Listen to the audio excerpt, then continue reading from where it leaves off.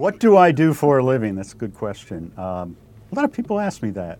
Well, I've dabbled in a number of things. Broadcast media, TV, radio, art, illustration. But somehow I got into writing, and mainly writing exhibits. Of course, I'd like to dive and do underwater photography, but it seems I gravitate toward writing. But I don't even really consider myself a writer. All I have to do is pick up a copy of the New York Times, and I wonder why I even bother writing, because their writing is so good. So let's say I'm an educator, and that's what people tell me. I'm an educator, and I guess you'd call it a lifelong learning.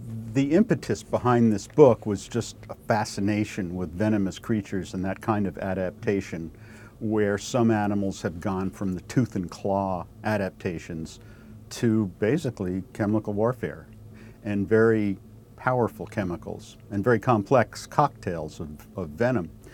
But what really interested me was when I found a cone snail one night in the Red Sea, and I started seeing articles written about it, mainly from out of the University of Utah. And as it turns out, there's a professor there, a scientist, Baltamero Oliveira, from the Philippines, and he was fascinated with cone snails. So he was looking at some of the peptides. Peptide, of course, being a simple protein, basically a short protein, and the bioactive effects it has on the nervous system. Then there's a student that just graduated from high school, was going to go to the University of Utah, but he was just barely out of high school. And the summer after high school, he isolated this one peptide that is now a drug called Prialt, and it's used for people who cannot tolerate morphine. So I'm interested in a new generation of analgesics and other medicines that come from venoms, but I'm also interested in any kind of biomimicry, and I think I'll be talking about that too, where biomimicry, basically stealing nature's trade secrets that have been around for, 3.8 billion years. That's what I'm most interested in. I have met a lot of them. In fact, I met a rattlesnake right down here in Orange County a few years ago. I almost stepped on it with my sandals. So I live a charmed life. But I've met a lot of marine creatures that are venomous. I found them to be quite passive, and I like the idea of saying, respect them and leave them alone. So when I intentionally get close to a rattlesnake, I usually keep about 150 feet, about 15 feet at least. And if I'm photographing it, I use a telephoto.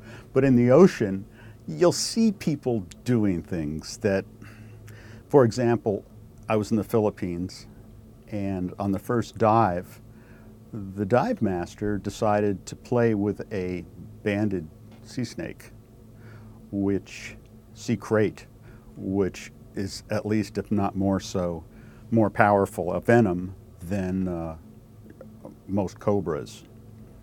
And they're very non-aggressive, and that they say their mouths are so small that it's unlikely they would bite you. I don't believe it. I don't mess with banded sea snakes. They'll approach you sometimes very close when you're photographing, and I just watch them and let them do their thing. Stonefish. One time I was diving, I was snorkeling with my wife in Grand Cayman, and I wanted to show her a harmless sea jelly, so I picked it up. It wasn't harmless. It was some siphonophore related to the Portuguese man of war, and yow, that hurt. So I have made mistakes. Fortunately, my injuries are only bites. Alligator, penguin, moray eel, never been seriously stung. I'm most concerned about ocean acidification. And the reason I am is that the effects of more acidified seawater with carbonic acid, is it? I guess carbonic acid eating away at the bottom of the food chain. Even some types of plankton, nanoplankton, we probably don't even know about. And when the bottom of the food chain collapses, that's what I'm really concerned about. Even more than, say, sea level rise, that's a whole other problem. But again, I think people are getting smarter and smarter about this. I think if we don't take action really fast, next 10 years, who knows? But I trust the kids will look upon our generation and say we can do better.